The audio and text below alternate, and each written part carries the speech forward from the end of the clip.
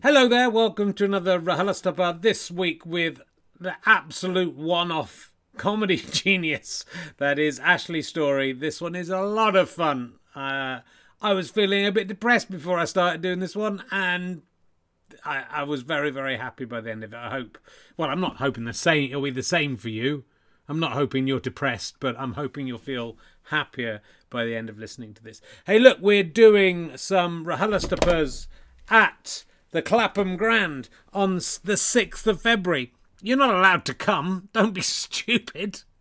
But we are live streaming them, and you can pay some money and help the Clapham Grand out, and help me out a little bit, I suppose, and help the podcast out by buying tickets.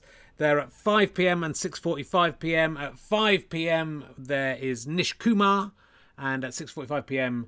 the Taskmaster Champion of Champions loser Lou Sanders.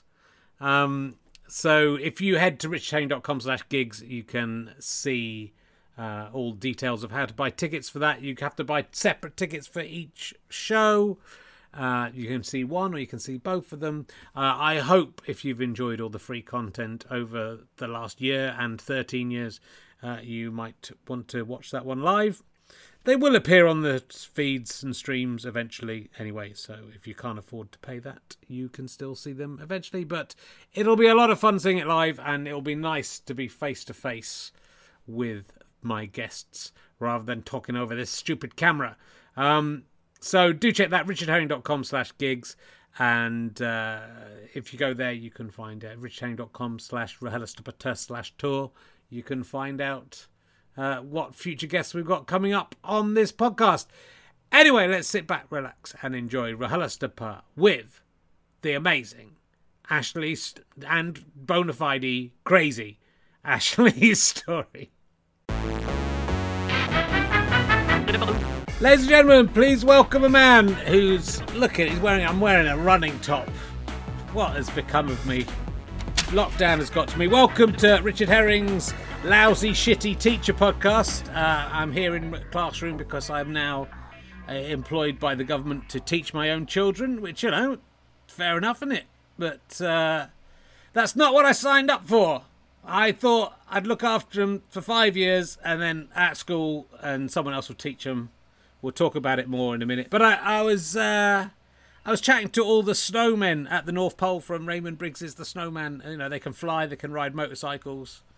Unlike the snowman I made with my daughter in the garden this week, they're not full of cat shit, as far as I'm aware. In Raymond Briggs's one, it's not very realistic, and their heads don't fall apart when you put a carrot in them either. Anyway, they call it RHLSTP. So that's what we're going to be talking about. This is homeschooling. Now, I was trying to homeschool my daughter. It's very frustrating. It reminds me of when my dad tried to teach me to drive when I couldn't even drive, and we just argued, and that was it. I had to. The task that I've been asked to do is just ludicrous, right? They've read a story from Aborigine culture about a frog that's full of all the water in the world, and everyone has to make it laugh. And then the assignment was for her to write 5 questions she'd like to ask a magical frog from Aborigine. So I was trying to make it. I said, you can be anything. It doesn't matter. You just have to write them down. And she goes, I can't do it. I was going, you can be anything. You can't even come up with a question for a magical frog. I thought, what am I doing with my life? That's not teaching or anything, is there? There aren't magical frogs that produce all the water if you make them laugh.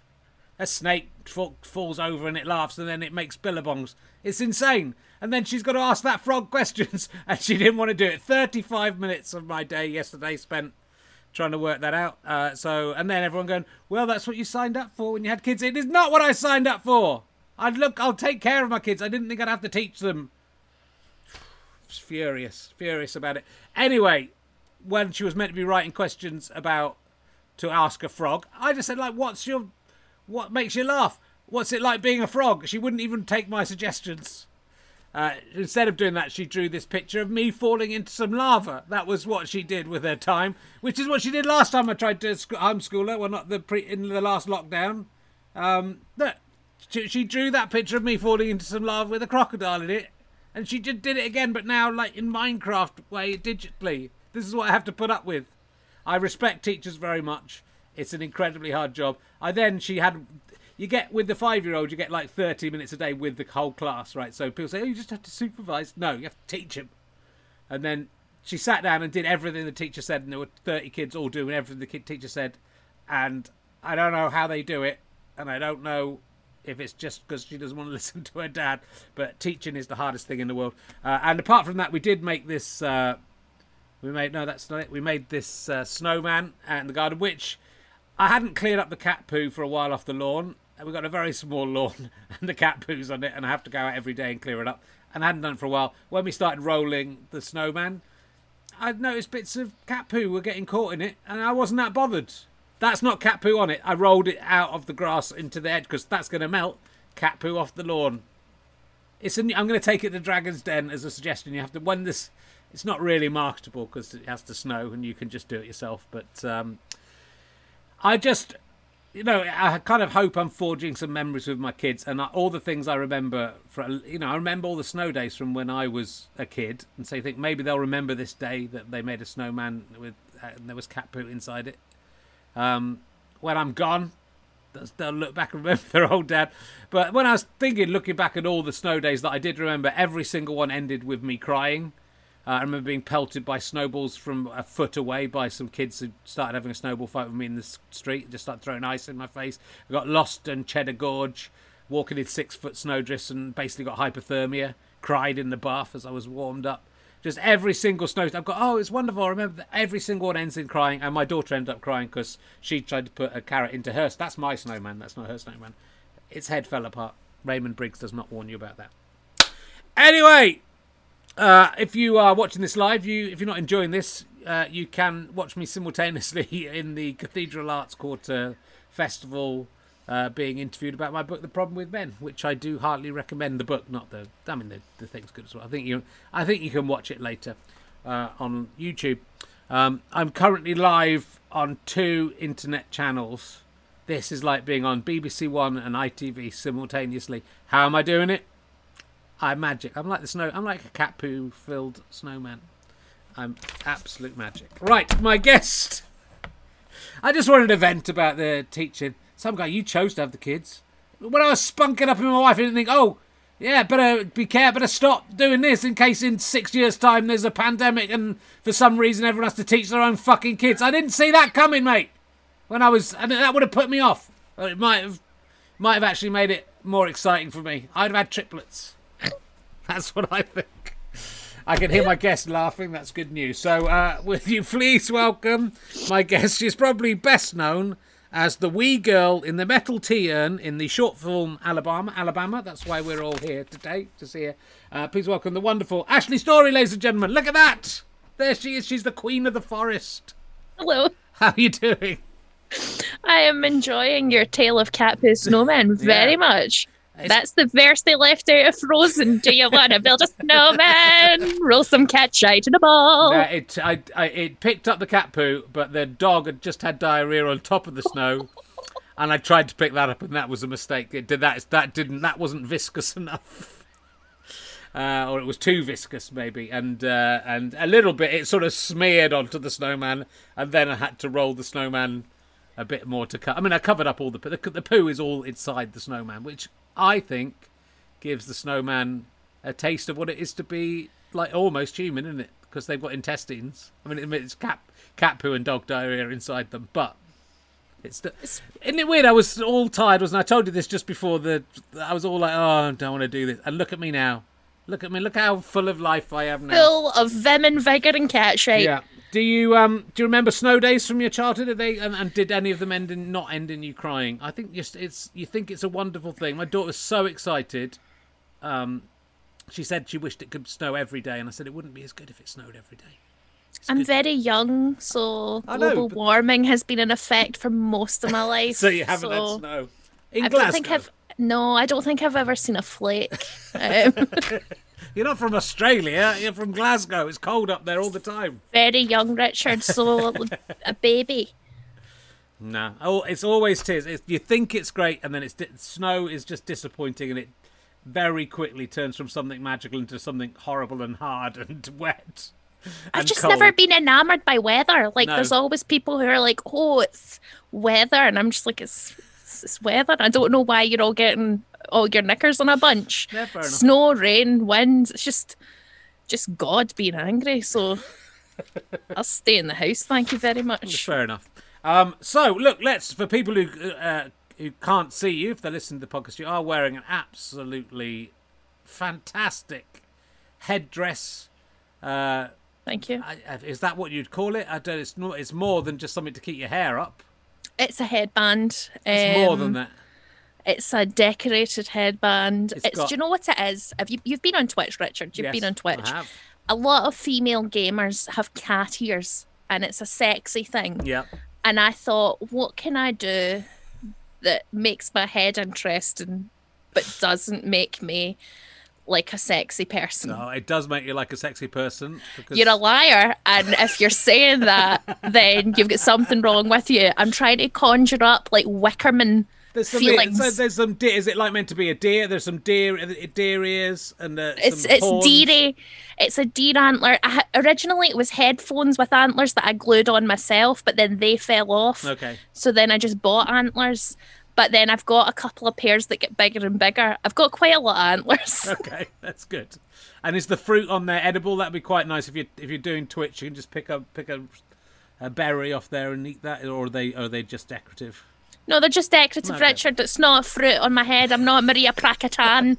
I've not got an edible fruit bowl on my head. Well, look, I'm gonna get some of those because I'm just here with headphones and my sagging, greying head. So I have to do better. You've made me feel I have to do better. Well, tell us about you. Were you 3 years old in your first appearance? You're the wee girl in the tea urn. The wee girl in the metal tea urn in the short film Alabama. Do you remember anything about it, or is it just made up as a joke? I don't know if my mum made that up to bulk my CV out. I have got no clue. It's on your website. Yeah, I know, but like, I think that got made by John Fleming like 7 years ago. I don't remember. I did a lot of acting as a child. I was very cute and I was very easily directed, and I would do whatever adults told me to. So I would just get shipped in to do. There's like weird adverts of me driving a tiny police car with a full-size policeman beside me, and it's like, sign up to Scottish Police. I have got no idea why I was doing that, but I did. You were in a Ken Loach advert, according to your website, for Fairy Powder. I was, and he did a documentary about his life, and he described that period of time as his darkest period. So I was there. I saw Ken Loach, who did like Kathy Come Home, one of the saddest films ever. When he had to do commercials, that was the darkest period of his career, and I witnessed it as a child. Did he make the commercials as dark and as gritty as his films, or did he bite the bullet? I only remember very few things about him, but one of the things I remember is he would tell me to do something, and then he'd hide behind the couch. Right. To like see what I would do, and then essentially I had Ribena on my t-shirt and I had to come downstairs, and he was like, just do what you want, just come downstairs and just tell us what you feel. And I came downstairs and I went, I've been shot, and that tickled him, and that's how I got the part. Brilliant.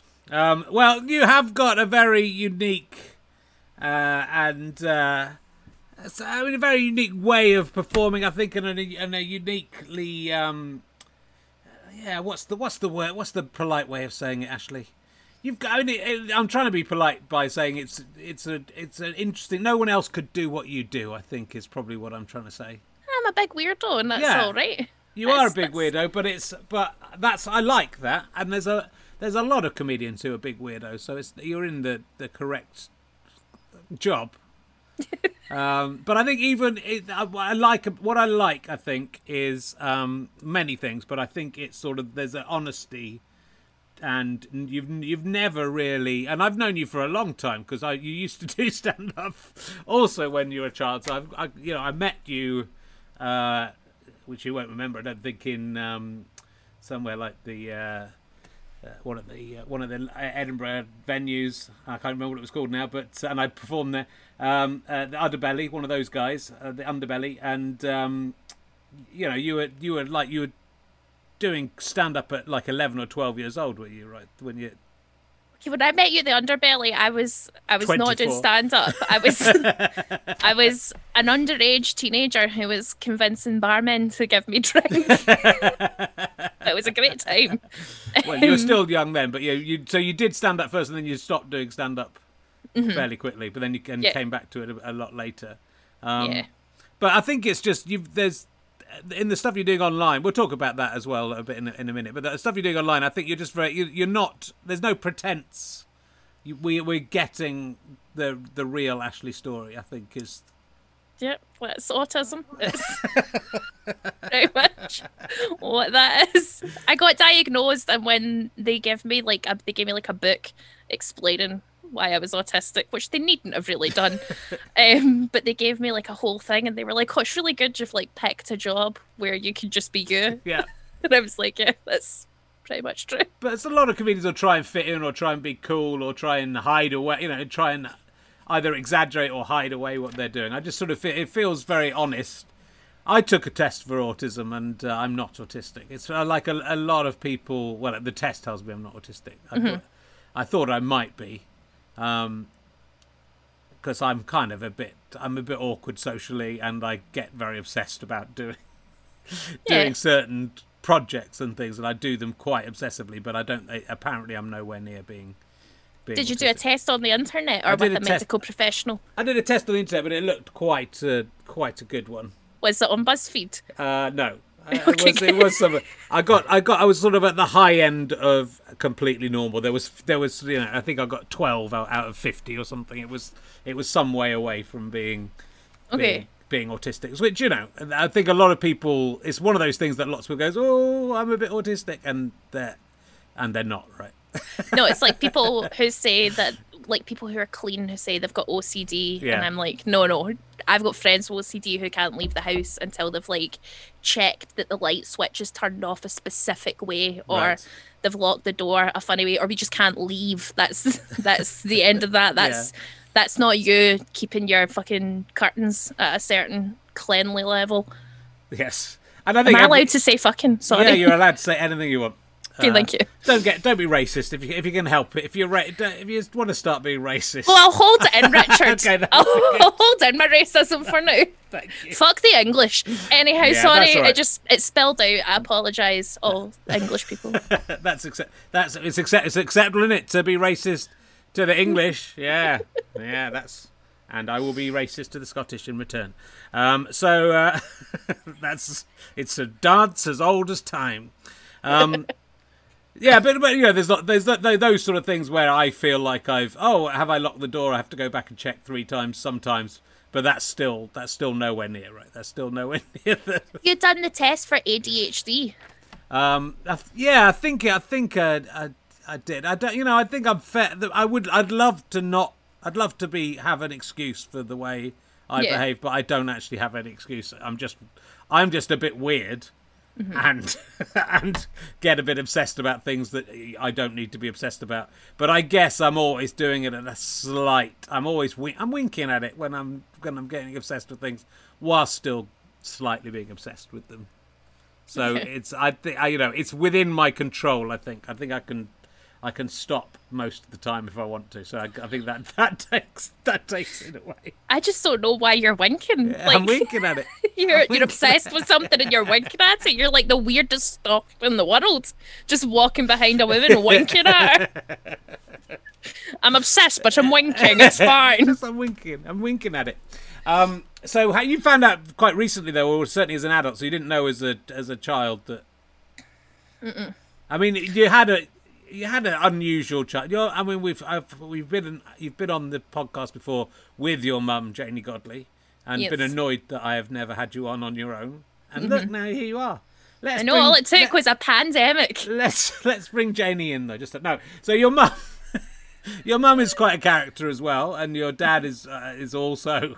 Well, you've written about your dad, and you've done a radio show about your dad's autism as well, and he's. And so, you've had quite an unusual upbringing of freedom and your parents. I think in the last podcast we talked about how your mum pretended you were diabetic so you wouldn't get to eat sweets as a child, even though you weren't. Yep. And that's quite unusual, right? I told you, I don't know if this is in the podcast or whether I read this today, that the Ice Cream Men only played their music when they were sad, so they wouldn't be selling any ice cream. So your mum was, and you come from a working class family that had some criminal connections. Yes. I think so. You've had quite an unusual upbringing. So is that why you didn't know there was anything wrong, or was it just something that people weren't interested or didn't diagnose back 30 years ago? There was things that I had kind of self-diagnosed. I had always kind of self-diagnosed and said, well, Dad has it. There's a big genetic link. Because I diagnosed Dad when we were at school, we got taught about the Baron-Cohen test, right? Which is the original test for Asperger's that was invented by Sacha Baron Cohen's brother, which is mad. That Borat's brother invented the test for autism. Is it definitely not some kind of? Is it definitely real and not some kind of spoof thing? I don't know. Wouldn't that be a fun twist if autism didn't exist and it was all just a Borat joke? But yeah, I read about that test and there was something weird in the test about not being able to use the phone. And my dad can't use the phone. He'll make me hold the phone and talk to people, and he'll frantically mouth what he wants me to say on his behalf over the phone. And I always thought that was really normal. And and also I had to answer the phone a specific way. So as a small child, I would pick up the phone and go, hello, this is Jenny Godley's house. How may I help you? And I thought that was normal. So when I was at other people's houses, my friends' houses, my friend Victoria's house, the phone would go and her mum, Rosie, would be like, oh, answer the phone for me. And I'd be like, hello, this is the Barnett residence. How may I help you? And thought that was normal. And people thought it was super weird. And I was like, okay, that's a weird thing. So I put it on my list. And then when I saw this test, I was like, oh, that's Dad, that's Dad, that's Dad. And then I said to him, you might not be just an angry psycho. You might have a thing. And he was delighted because he spent his entire life thinking he's got something wrong with his brain and not understanding it and being like, oh, I'm just a bad man who doesn't like velvet. And then he got to go to the doctors. The doctor was like, that's what it is. It was honestly like I'd discovered something magical. And all these adult people round about me went, oh, that's what it that explains everything. And then they tested him, and within like a second of the man testing him, and I remember the man who tested him wore a tie that didn't have a point.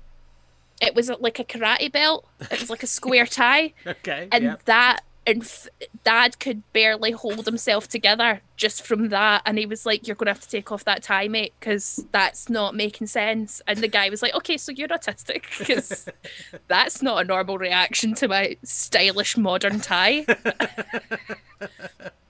And so how is it sort of both for yourself and for your dad as well? Because you're using your dad in your comedy, and as does your mum as well. But so you're sort of fighting over who gets to talk about his stuff. But is that a difficult thing to talk about?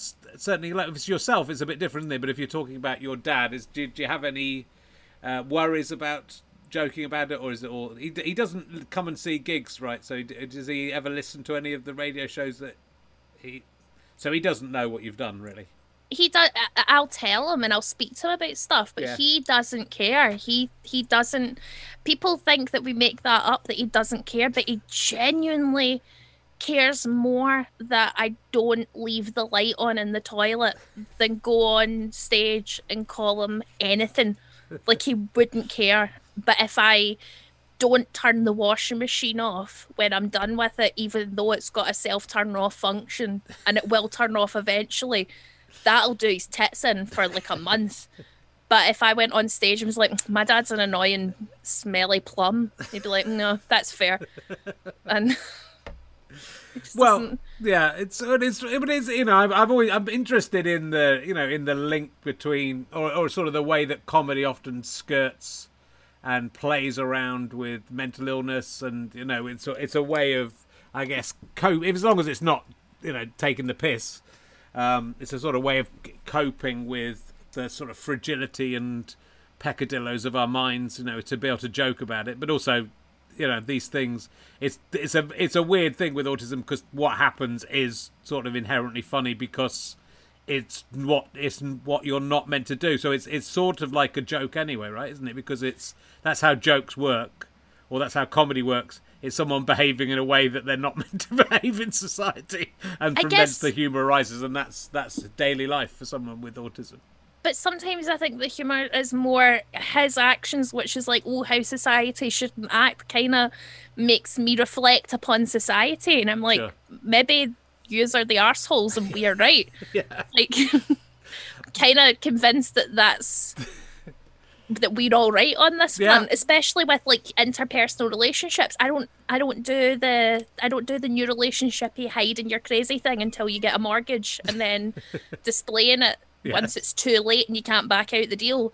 I think that's mad, and I've got friends who do that, and I'm like, just tell them that you're a weirdo and stop with this I don't poop nonsense.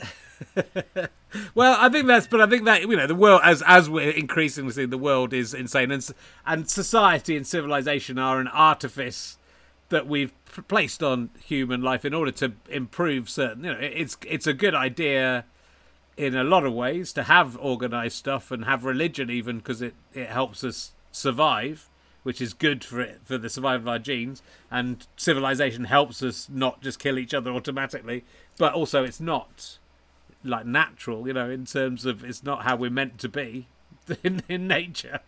I guess. So therefore, well, just that that it's an artifice, that civilization and everything we do is an artifice. So that, I think that's part of comedy's job, is to go, isn't it weird that that there's someone who's a queen and she's just that because she plopped out the right vagina, and you're just all accepting that. Why is that a thing?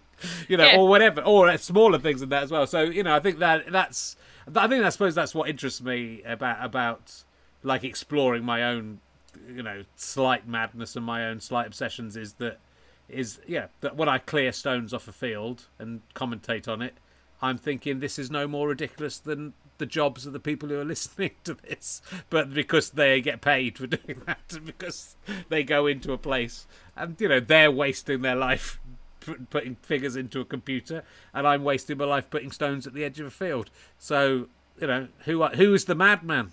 Ashley, who is it? It's me. It is me in that case. I think it's true, still, because I don't really understand.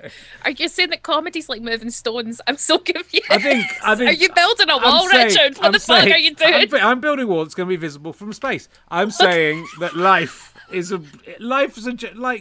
joke. Life is ridiculous, and our lives, we're here in a sort of cosmic accident, and we're trying to place meaning into stuff that has no meaning, I think, and we're trying to say, if this happens, then this happens. So all the way we, I think we got quite good as a species in terms of actually finding out why some stuff's happened. But along the way, there's been a lot of fucking mad shit going on in order to get to that point. So, people say, oh, this happens because the sun won't come up unless I kill someone on a mountain at night time. And look, it's come up again, so that proves it. So, there's lots of mad things that have happened that on the way to us being, like, slightly enlightened, but you can't really say that when you look at the way the world's working at the moment, that we're an enlightened species. On that subject, Richard, are you excited for Disclosure? I don't know what Disclosure is. They're going to tell us about the aliens so soon. Are they? Yeah, it's literally round the corner. Okay. We're going to find out that the Greys, the reptilians, it's all happening. Well, it sounds like you've already been told, if you know it's coming. Well, I've been told because I know the right websites, Richard. But the government are going to tell us, specifically the Americans. Okay. I'm very excited. I just have they been sitting on it for so long without anyone knowing about it? Bluetooth. That's how we got Bluetooth. Well, look, I think there's a possibility. There's been a lot of advances in technology very quickly since the Roswell alien crashed into Area 51. Mm-hmm. And Eisenhower made the deal with the small Greys to sell human flesh for Wi-Fi. Okay. Okay, we're getting into that territory. It's very early. I'm very happy to talk about it. But yeah, we'll see. I mean, I was saying. I mean, I'm sort of self-mockingly saying. I think there's just a good chance there's nothing else out there in terms of intelligent life. I think we're such an accident that even if the universe is infinite, we might be the only one that has got to this point. I kind of really hope that there's like bigger knobs than us out there. Yeah, well, I'm not looking for intelligent life that's going to teach us anything. I'm looking for like a race of like, excuse me, but did you know that actually stars are this? I want that. Okay. I want like aliens with podcasts to turn up and fedoras. If there are aliens, they will have podcasts. I just think for them to get here, they've got to be quite clever or just have fallen onto an asteroid somehow. Or lucky. Well, they'd have had to try, unless they're unless they're living on Venus or Mars. They've got a long way to travel, and you'd have to be quite clever to work out how to go that fast, that easily, or find wormholes. So it's possible. I don't think. Have you ever seen a UFO yourself? Actually? No, I've seen time travel, but not a UFO. You've seen time travel. Now tell me about that. Well, have you seen time travel? I have 100% seen time travel. You can take that dubious geography teacher tone out of your voice. I want to know how you've seen it. Have you experienced it, or have you just seen someone appear and disappear, and they went, "I'm from 1872." Oh, is that what happened? No. Okay. So, like, maybe 8 years ago, me and my friends were sitting in my room. Were we partaking in substance abuse? Not really. And I was explaining time travel to my two friends who aren't bright. And I said to them, let's all write in our iPhones this date, this time, and in the future, if time travel's possible, let's come back to this exact moment in time and alert ourselves to it. So we did that. We count down 10, 9, 8, 7, 6, 5, 4, 3, 2, 1. Nothing happens. 3 seconds later, this is 4 a.m. A firework goes off outside my flat window. I look out my window and there is a fat old lady running down the street who looked like me.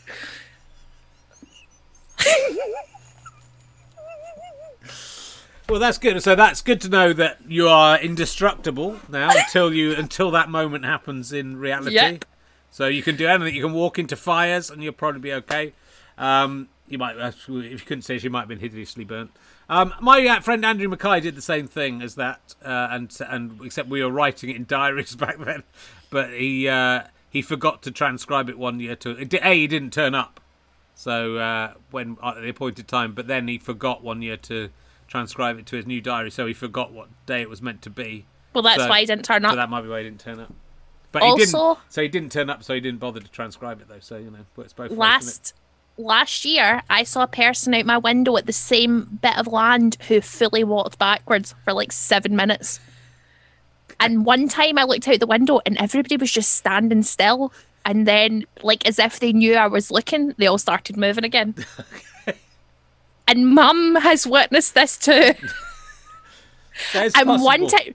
You could I'm be not in finished. The Truman Show. You could be in the Scottish Truman Show. I don't think so. I just think there's a wormhole across the road from my house near where the Chinese herbal medicine shop is. And this other time, there was a man fully in old-fashioned clothes, and he walked out and he went, "I've been shot in the arse and I don't know where I am." Right. Gun crime isn't a thing in Scotland. And he looked like he was like from Bridgerton. Well, I wonder whether when you set up the thing about the coming back to that time, and then you came back to that time with your firework from the future. I've read something. Was it a futuristic firework that you set into motion? Something like a rift in the fabric of time that has created all these other things happening, and then a guy has come from. It's like the guy from Rent-A-Ghost was a Victorian guy, wasn't he? That's used too. That's the reference is lost on you because you're too young. I've pulled a thread, Richard, on the fabric of time, and something's afoot, and I'm excited by it. That's so, good. To answer your question, how have you seen time travel? That's okay, how. No, I'm on board with that. That's pretty good. So the aliens are coming. It's good to know time travel is possible. Mm-hmm. I think I'm just going to be too late for all of these things. Within 20 years, people will be immortal, basically. I don't think... I did look very old, and Did I'm you? a slow ager, Right. so I was probably like 100. Yeah, I think that could be true, and I think people will get older and older and will live for longer and longer, but I'm just to the generation that I'm just going to peter out just before that happens. Oh. Yeah, sad. But in a way, I'm ready to go. I've had a good life, actually. I'm ready to go. I know, I want to be like Robin Williams in that Bicentennial Man film where he's got all the No. knobs and twiddles and he lists forever. Now I've found out that homeschooling is going on until March the 8th. I'm ready to go. I'm ready to go. If I'll just go, look, I'm sorry, kids. I'm sorry to leave you, but it's fine. Your mum's attractive. You'll have a new dad soon. That's true. And I don't want to do this anymore. Do you want made me a to mistake. teach them science? Yes, I would love that. Yeah, if you could. Perhaps you and my daughter will together create time travel. Maybe that's how it's going to happen. Maybe. Thanks to me passing away. You never know. Good. Well, look, most of my emergency questions have basically been answered now by within seconds. I did ask you some out the old book. I'll ask you some out the new book. We'll get on to some other stuff as well. You're very, very good value, Ashley Storrie. I'm going to tell you that. Thank you. This is an interesting question. I don't think I've asked anyone before. Can people change, Ashley? Do you think people can change? There's a bit in what song is it? There's some. I think in Frozen actually, there's a bit where people don't really. There's one of the messages of that song is that people don't really change. There's something that people don't really change. I think people do change. Do you think people change? I think people can change. The Rock was a villain at the beginning of wrestling, and now Right. he's everybody's favourite wrestler. Okay, there you go. And I think people can change. Do they change on the inside? No, but I think we're all very good at pretending to be better than we are. I don't know. I think we do. I think you can change on the inside. I think like people are dishonest, obviously, about what goes on inside their heads. Apart from you, Ashley, you're very honest about what goes inside your head. But and also cheat them, lie to themselves, and everyone thinks they're the good one in the story, don't they? I mean, that's the thing. I think everyone, unless you're really going full pelt to be evil, I think everyone thinks, oh, I'm good. Oh yeah, I did that thing. But here's the extenuating circumstances of why I was mean to that person. But I think I've changed. I think in the last 20 years, I think I'm a very different person than I was. I think I think that it seems to me like it's an excuse to excuse sort of bad behaviour. You can go, the thing is, people don't change. That guy's going to be a dick for the rest of his life. That guy, he'll never settle down because he's that kind of guy, But I think if you compare me now to me of 20 years ago, I'm a very... Do you wear less suede? Person. I wear less suede. I did have a sort of leathery jacket, yeah. That's my only memory Is of it? you, is that you wore like a beigey jacket, Yeah, and I didn't like it. I like that jacket. I actually had 4 copies of that jacket. I got through. I never look after anything properly. It wasn't that expensive, but it was quite expensive. But I then saw them on sale, like for about a quarter price, and I bought all of the ones that fitted me. So I did wear that jacket for a long time because I had several copies of them. But now I don't. I did buy a leather jacket a couple of years ago, and it doesn't suit a 53-year-old man really. I think maybe there's people who can change and people who can't. Okay, so I've changed because I don't wear leather clothes. And you're a changer. I do change. Maybe there's twisters and stickers, and there's people who stick and there's people who twist. I think life is you've got to keep learning in life, and if you're not changing, then you're not doing life right, because there's lessons all the way through life about you've got to go, oh, why most of the things that happen just that are bad are our own fault, Ashley, and if you're not learning from your mistakes, then there's something very, very bad going on. You allow the first 40 years to not learn from your mistakes, but after the first 40, if you're not learning from your mistakes, then good luck to you. We're getting very philosophical. I like it. I thought I was going to talk to you about Twitch and stuff, but no. Let's see what else. Would you rather be a Grinch or a Shrek? If you could choose between those two things, are you aware of both these monster green-based? I am. I think I'd rather be a Grinch because I would want to hang about with the little Who people, and I'd have the little dog, and his cave is cool. And I don't like Shrek because he's always trying to get his hole and going about it the wrong way. Okay. But you know, he's so I gave Scottish, up isn't into he? two. Shrek's so Scottish. He's so brilliant. That accent is that is the best. That's what I'm aiming for when I do my Scottish impression. I'm trying to get to. I've never really got a handle on the Grinch. Does he? My kids were watching at Christmas, but I was bored by it. Does he get better? Does he change? Does the Grinch change? Does he get? His heart grows and grows, and he's filled with the spirit of Christmas because the little kid with the turned up nose is like, "Oh, don't ruin Christmas!" And then she sings that wee song, and then all the Who's and Whoville sing, and his heart gets big, and he's filled with joy. And then I think he gets a girlfriend at the end of it. It's just Ebenezer Scrooge in green, right? It's just a green Ebenezer Scrooge. That's what they've done there. Without ghosts. Okay. And also he doesn't hurt any disabled employees. Yeah, fair enough. Well, actually, Tiny Tim was not employed by Scrooge. You don't know what was going on with his dad. He had problems. He had a bad back. Sore legs. Good. So if the Grinch can change, then anyone can change. So I think you've just answered the previous question there, and your love of the Grinch. I think you're right. You're absolutely right. Shrek can't change. Shrek doesn't change. I mean, he does change a bit. Well, Shrek's a sticker. The Grinch is a twister. Okay, I'll ask you this. One more emergency question, then I'm going to go back to my notebook. This has happened to me. Have you ever taken part in an identity parade, either trying to pick out the criminal, being one of the people who isn't a criminal, or being the alleged criminal?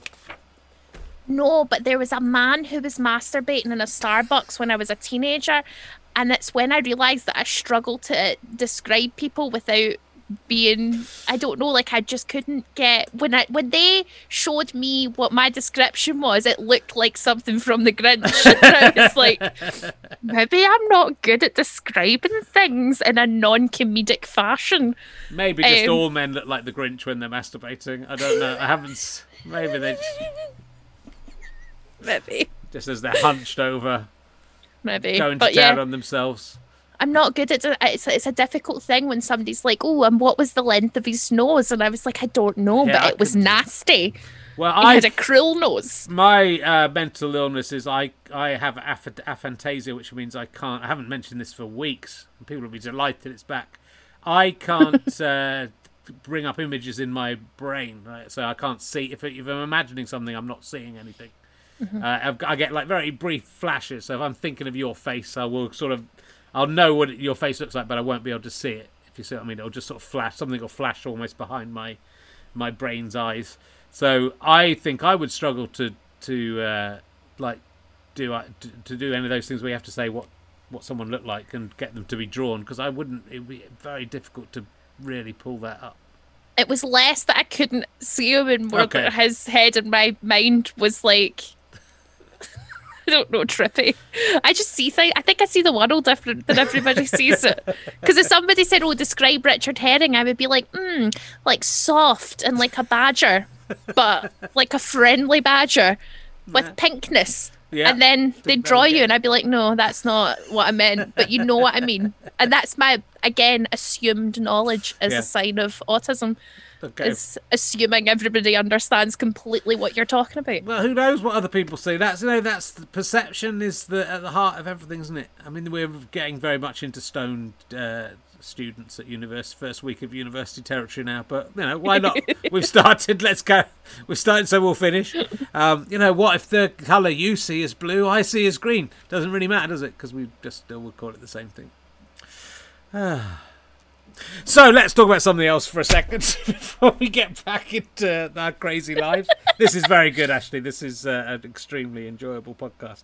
I'm glad. I knew it would be. Well, I'm sort of, both you and your mum this last couple of years seem to really have broken through into public consciousness more than you had before, but having both worked for a good length of time without getting, I think, the attention you both deserved. So your mum certainly has been going as stand-up for 30 years, 20, 30 years or something like that, 20 years? I don't know how long it is. Long time. A big, long time. And what do you think the reason is that, say, like TV and radio have been reluctant to, there's lots of possible reasons, and maybe it's all of them.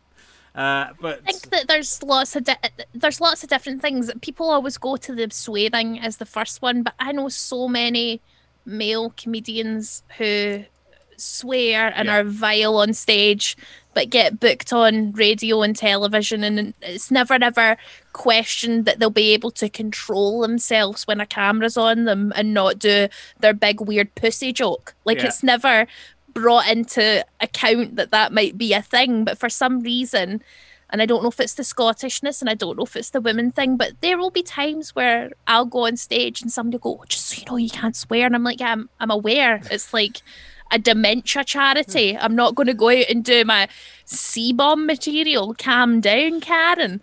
But there is like a weird because before when I started comedy, the thing I was doing kids shows more than I was doing adult shows. I was doing Frozen like for 2 years on tour, and I managed to do 2 years every day in Frozen without one swearing in front of a child. Who were you playing in Frozen? Okay, so you know the guy who runs the shop? Yeah. I was his sister. Okay. It was a character I created of my own because I had to host Sing Along of Frozen. I was also Olaf. Good. So I would run off stage, put on my Olaf costume, do my bees will buzz, kids will go and the lion buzz, do my little dance. And me and the two princesses would do these giant sing-along shows across Britain. That sounds fantastic. I would, if you bring it back. My kids are obsessed with. My son was dressed as Elsa today, for all day. It was very good. He's 28 years old as well, so it's no, he's 3. It's fine. So yes, I'm very well aware of the Frozen oeuvre. And yeah, I think you'd be a good Olaf, and I think that's nice. Anyway, yes. So I mean, I don't know. It seems to me like. But your family's a working class family and and it's from Scotland, and whether that's a positive or a negative to people in London, I don't know. I mean, I think it's a negative. I think it is a negative, and I know that there are people who will heartily disagree with me and say Scotland is loved south of the border, but I have been enough times. I've been in enough comedy clubs and rooms where some London persons come up to me and mean, oh, you're from Glasgow, that must be like so scary. You come from Scotland, oh my god, how have you not been stabbed? And I'm like, I've been to Newcastle, I've seen the other parts of England, you don't get to throw shite at us anymore. I've seen your cities and they're just as fucking dodgy as ours. Shush now. Shush. The only place I've ever been mugged was in London in my entire life. The only place where I've ever been robbed was in London. But there's a weird, and I think it's the bill, Richard. I think that the bill, whenever they had a Scottish person on it, it was always a drug dealer or a gangster. And I think everybody in the 80s, 90s and early 2000s had their brain warped by Sunhill. Right, it could be that. I don't know. I mean, I would think, you would think that TV commissioners were going, well, it'd be good to get more women, it'd be good to get more working class people on TV, it would be good to have some different accents. But I wonder, like, I don't want to play devil's advocate particularly, but I someone like Limmy as well, who I think is like just absolutely one of the greatest comedy minds of our generation, and just such a fascinating person. But again, I think like with him, I think people felt, well, will people in England get that? Which they absolutely fucking would, so fuck off. But is it that Glasgow maybe particularly is I think it feels to me like a city, and there aren't many left in the United Kingdom, that has its own personality. And I wonder whether it feels to an outsider that they're not in on the joke, that maybe you have to get in on the joke to get the stuff that's going on. You have to kind of become familiar with it. And maybe it's putting people off in that way, because it's not like, what Limmy's doing, what you and your mum have been doing, are sort of not like anybody else, right? So I get what you're saying, Yeah. but you look at things like Shameless and the success Shameless had, and that was very much Manchester. Yeah. It was very much that embodied within that programme. Or you look at Derry Girls and the success Derry Girls has had, but that's a really specific place and a really specific viewpoint. But we can all kind of see. Do you know what is a great example? Korean, K-pop and K-dramas. That's a super weird viewpoint. But the West eats it up. Little teenage girls, me, I have watched like 4 different Korean dramas. They make no sense. I watched 29 episodes of a TV show about a nun who went undercover in a boy band. And I loved it because her twin brother went for eye surgery and couldn't blink anymore. So she had to replace him in the boy band. And it was amazing. And I didn't need to get Korean jokes or understand South Korean life to be like, I like this. Because you like what you like and you find your way through it. And it's the reason why Game of Thrones works. None of us is like, I totally relate to this because I remember when I burned my husband and my 3 dragons came alive. I know. I wasn't. I was doing my best to try and think of it from their point of view, and you are right. But maybe the good thing is, I mean, maybe it's good, and I'm really, really delighted to see you both kind of getting recognition and awards and radio shows and TV shows, and your mum's doing lots of acting now, and it's really terrific. I'm glad you've got recognition, but maybe those years of just doing your own thing. And for Limmy as well, maybe for myself as well, by being left alone, what you end up creating is much more interesting than what you might have done had you been pulled out of obscurity as an 11-year-old stand-up. If someone said, "Come on, let's do a TV show," you wouldn't be the Ashley Storrie that you are now, and you wouldn't be doing the stuff that you're doing now. Yeah. Oh, wholeheartedly agree. And weirdly, that ties back to my autism diagnosis. Is the lady who diagnosed me said if you'd been diagnosed as a kid, you wouldn't be the person you are today because all of your weirdness and all of the things that make you a good comedian are things you've put in place to deal with your autism. And if you had been diagnosed as a child, you wouldn't have developed like, oh, I'm going to talk in a funny voice for 3 hours because it's going to protect me from how uncomfortable I feel in this situation. And that becoming a character, or, oh, I'm going to put on a funny hat and pretend to be somebody else for a little while. But it's like, I'm happy with how everything, there's not an ounce of me that's like, oh, we should have got this sooner. There are very talented people who I'm sad haven't been recognised at all. And I think that sucks. And I think that there is a definite issue with Scottish voices getting heard. But I think that me and Mum were always prepared, even within Scotland, to be told to piss off. So we were always online. Yeah. Always. Like, we were making YouTube videos when YouTube first became a thing. Yeah. And we were making podcasts before people made podcasts. And it was just a genuine reaction to even... I remember going to BBC Scotland when it was the old building with my mum when I was a kid. And a big presenter going... I could see her mouth moving. And she went, "What is she doing here?" And looked at my mum. And I was like, "Oh, we're not welcome here. Yeah.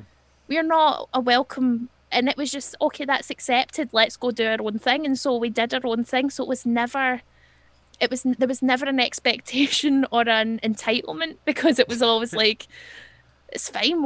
And we found our own people. And that's the great thing about Twitch or podcasts or what you do. You find your own people. Yeah. And it feels so much better than being forced or foisted upon people. Sure. No, and all those years of doing the online stuff that you've done, obviously in the last couple of years has borne big fruit, and meant you can, you've got that audience there and you're ready to go. Whereas a lot of comedians are sort of suddenly scrabbling around trying to do stuff online and don't have that backing.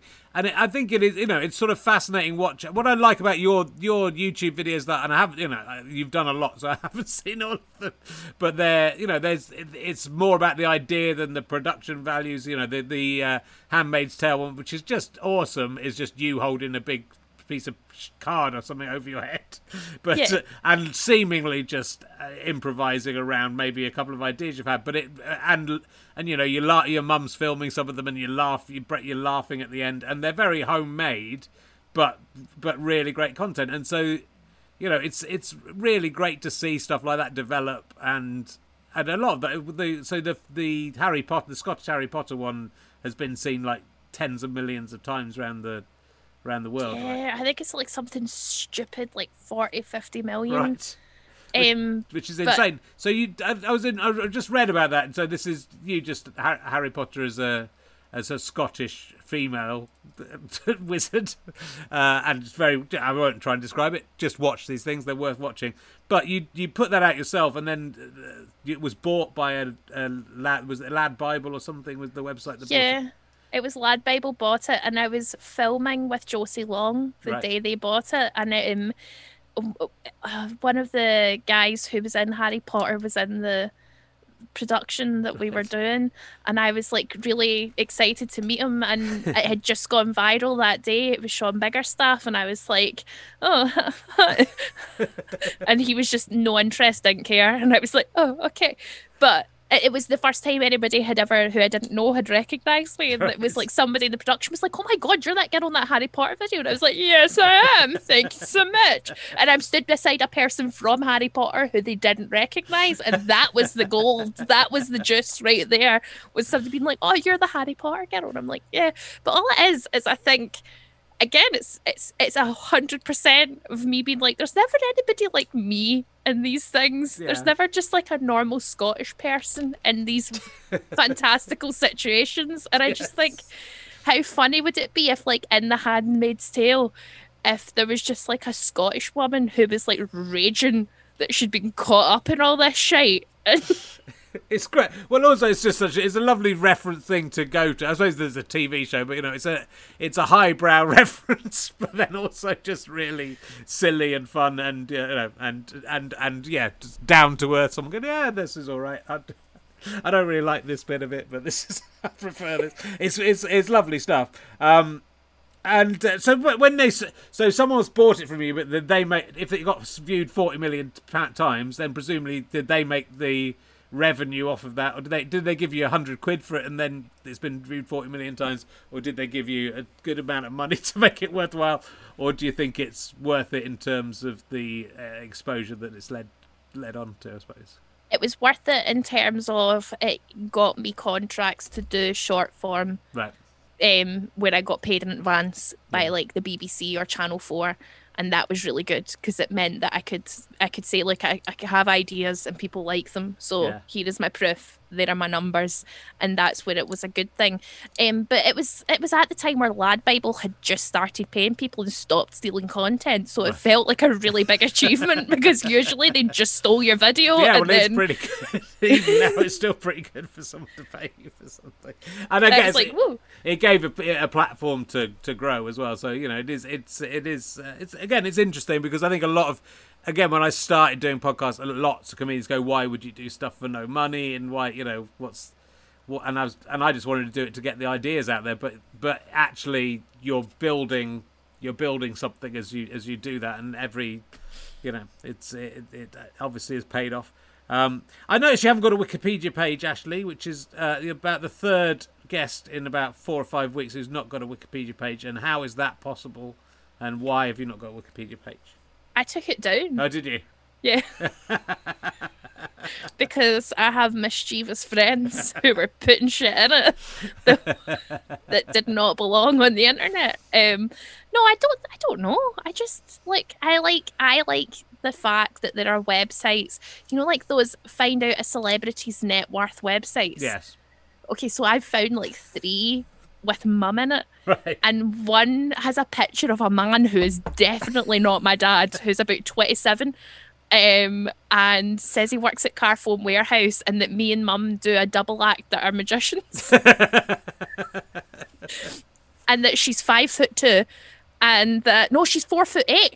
One of them said she was 4'8", that we were magicians, and that my dad was a 27-year-old who worked at Carphone Warehouse as a manager. Yeah. And I kind of like that still exists, that there are weird parts of the internet where somebody just made shit up, and Wikipedia would ruin that. Okay, well, I won't get. I can send my minions out to create you. I've done it before. I can do it again. If you want one, I can make it happen.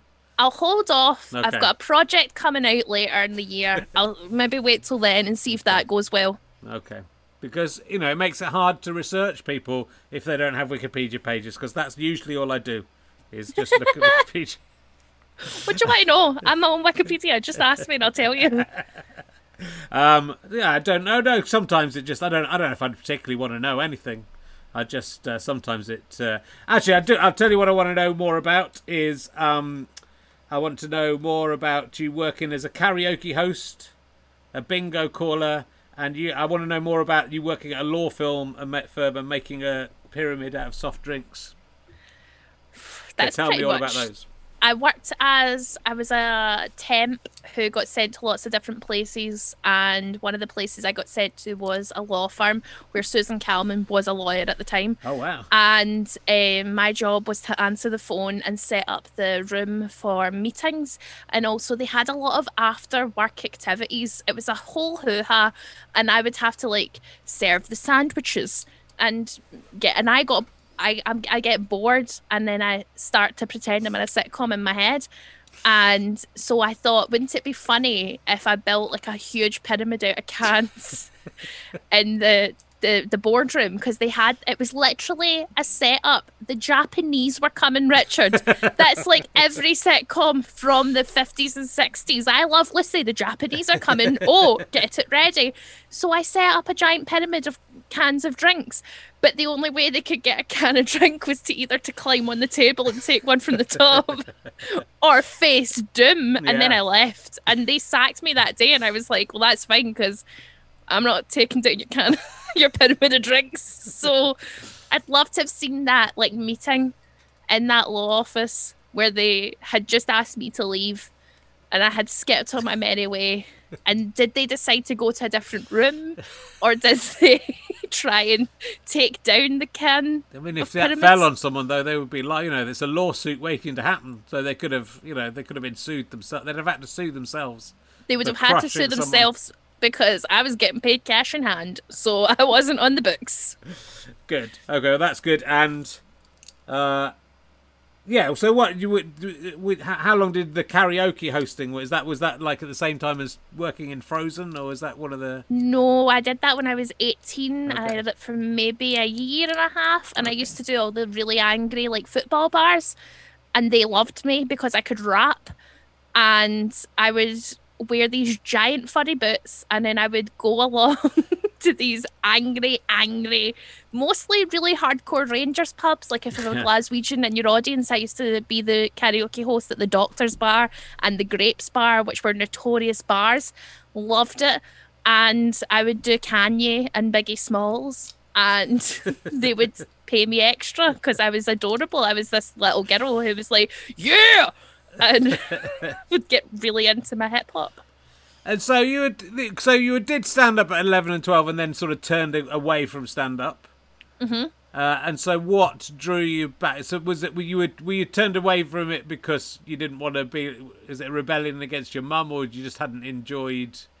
Did you enjoy doing it when you were younger, or was it? I'll be very honest, I died on my hole for the first time when I was 14, and I hated that feeling. Right. And I wasn't equipped to let it go because, again, probably a big sign of my neuroatypical brain being like, I'm never going to be able to get over this shame. Right. And I didn't cope well with it, and then I was always in the periphery. I mean, you remember me when I was a teenager, I was always round about comedy doing something, but never being a comedian, but always somewhere in the mix, annoying somebody or flying for somebody or teching for somebody or running on stage and winding people up during Spank. And when I was like 15 during the naked promo, just being like, show a bib, and then running away again. And I always loved it, but I never had the guts to kind of pursue it and properly go for it. And I just kind of tiptoed closer and closer to it. That was what happened. Right. And then eventually it was some horrible, traumatic things happened in my life. And I just thought, it's that thing where something really bad happens and you either change or you stay. And I twisted and I didn't stick. And I thought, I can't do this anymore. I can't stay in my room and feel sad anymore. And this is the only thing I'm actually good at. So And it changed everything for the better. Yeah, well, it's almost unbelievable that you had a time where you'd work. It seems such a good fit for you, and it's a fit that you found sort of so young because of, partly because of your circumstances and your mum and all that sort of stuff, but also, you'd found your people, I think. Yeah, and so but you know how, like, your brain sometimes think, oh, this is too easy. Yeah. Something must be wrong. That's kind of what my brain did, because it's too easy to at 11 have gone, oh, this is the thing I'm supposed to do for the rest of my life. That's it. I found my... That's too weird. So I did every other job I could literally do to try and disprove that 11 years old that I'd peaked. Well, not peaked, just found your place in the world. And like I don't know who it was Sindhu V who just seemed so funny, but came to comedy quite late in comparatively. I think in her 30s or something like that. But she didn't even sort of start doing comedy till much later, and yet she seems so like someone you think you're so comfortable and she was so comfortable straight away as a comedian that it's sort of almost unbelievable she didn't find it before, but to have found it and then it's good. Is it? I think it's the right decision in a lot of ways. And yeah, any teenager who'd been 14 and played at an actual club and been and died is not going to feel great about it. I was 20, 21 when that was happening to me, and it was devastating. Yeah.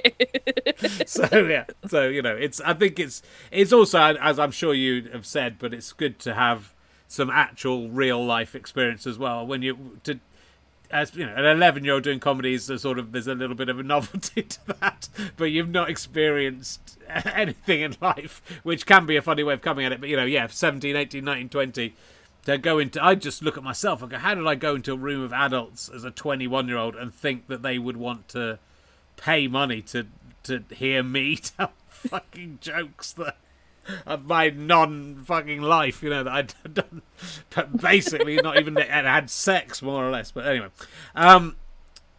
yes, good. Look, there's so much to talk to you about, and we won't get it all. Actually, didn't need to have your mum in at all, did we? Those other times, just thought we should, just in case, just have her there. So let's talk about what we do. You've got your Twitch channel, which. Is that just Ashley Storrie? So, how many nights a week are you doing? Do you do one show a week, or do you do twitch.tv/Ashley Storrie? Okay. I try and do 3 a week. Right now I'm doing 2 a week because I've got an acting job coming up, and I'm doing a lot of like preparation for that, and it's taking up a lot of time. But 3 a week usually, and I love it. Yeah, it's great. I love Twitch. Well, it really suits you, and your mum pops up in those as well.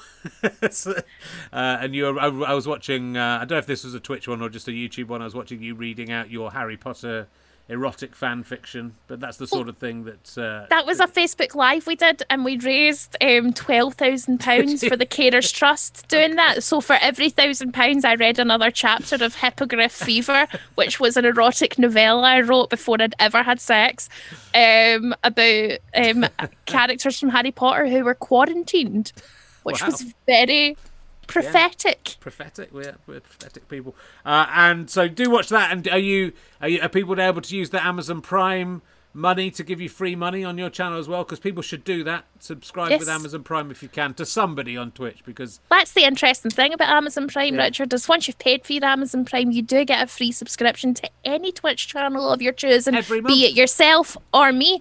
Doesn't matter. Or Roscoe. Roscoe's another good shout for somebody you could check out on Twitch. Well, there's lots of people there. It's free money, basically. If you're already with Amazon Prime, don't sign up just to give us money. Just give us money if you want to give us money. But if you're with Amazon Prime, you can basically give back nearly everything you've paid for Amazon Prime to someone on Twitch who you like. So do that. And lots of, you obviously did the podcast with your mum for a long time, which you're not doing this podcast together now, though, are you? No, I have my own podcast called Are We Being Unreasonable, which I do with guests, but Mum does the Janie Godley podcast on her own, and it's fine that she's got the Janie Godley show because I have the Ashley Storrie show available on BBC Radio Scotland and the BBC Sounds app or website every Friday night from 10 p.m. till 1 a.m. So check that out. Well, that's good. So that's all good. So there's all this. You've got stuff coming up later in the year. I don't know if you could talk about. So you've got acting jobs. You've got various exciting things happening. So it does. And you've been winning awards. Both you and your mum have been winning awards. Yeah. Which is really terrific to see. So look, keep going. I mean, thanks, Richard. I'll try. You'll have to. You're not going to be able to do anything else. You're nuts. The aliens, they're not, unless they come down and go, oh, the aliens are here and you don't have to do anything anymore. You're going to feel so foolish when Marco Rubio goes into Congress, and that's who's pushing this forward, by the way. That's the most shocking thing. It's Marco Rubio who's pushing this through Congress. And they're going to be like, BTW, Richard Herring, the tall greys are real. I'll accept it if it happens, but, and I'll be glad in a lot of ways. But I think, sadly, we're going to carry on our own without gods or monsters to look over us as we plunge into our inevitable doom. But yes, do check out all of Ashley's stuff. You've got a Flintstones duvet, I noticed, as well as you've got the same cup as me. You've got the same cup as me, which I can't see on my thing. You've got a Flintstones duvet, as well as... Flintstones duvet's gone. Oh. Yep. Have you still got the Gustav Klimt, the Kiss painting behind your bed? Nope, that is gone completely. All of the good stuff is gone. I painted my room teal and Battleship Grey and replaced all of the art with boxes. I do have a shit ton of crowns and wigs. And the Captain Kirk figurines still there? Have those gone as well? Oh, no, Captain Kirk is still about. He appeared on the live stream last night when I was trying to, the literary review, do that Bad Sex and Fiction Award. Yes. So I was reading bits of that out to Mum, and she was poking me in the face with Captain Kirk while I was trying to read Kirsty Wark's Bad Sex. Good. And have you heard from William Shatner? I know you're friends with William Shatner. Weirdly, just pops up. When we had the second birthday of my radio show, he wrote in and requested a song, but that wasn't even the best shout out we got. Billy Baldwin wrote in. Really? Which is mad. You're mixing with all the stars, and it will carry on going. I can't wait to see you in Hollywood. I hope they will put you on. I mean, I know a lot of female comedians were very cross with that end of year show where there's either no women in it or they put a non-comedian woman on a show like that. And they really need someone like you on a show like that, I think. And I think I'd be good at rounding up the year with Stacey Solomon. Maybe instead I think I'd be great. No offense to Stacey, but maybe instead of Stacey Solomon. But I know your mum's been on Have I Got News For You, but you guys not popped up on the English panel shows so much. So I hope that people will see you and get you on, because that it's about what's up here, isn't it? Not Stacey Solomon. What's up there? What's coming out of here? She's a nice girl. And I've got antlers, so... You've got antlers, that's all you need. Look, it's been really lovely to talk to you. I'm going to let you go. It's been a fantastic podcast, and do check out all of Ashley's stuff on her Twitch. Not if I'm on. Don't check out her Twitch then. Do check out my Twitch stuff as well. If you're watching this on YouTube, I do a puppet show. I haven't gone mad, and I play myself at snooker. I'm fine, and sometimes I clear stones off a field. It's all normal. Next week on RHLSTP, we have Danny Robbins from That Was Then, This Is Now. And he's doing a fantastic radio show about the Battersea Poltergeist. I used to work with him. As It Occurs to Me, he was the one who was dropped from That Was Then, This Is Now when I went to As It Occurs to Me. We'll talk about that a lot, I'm sure. All right, ladies and gentlemen, give a big round of applause to the wonderful Ashley Storrie. See you next week. Goodbye.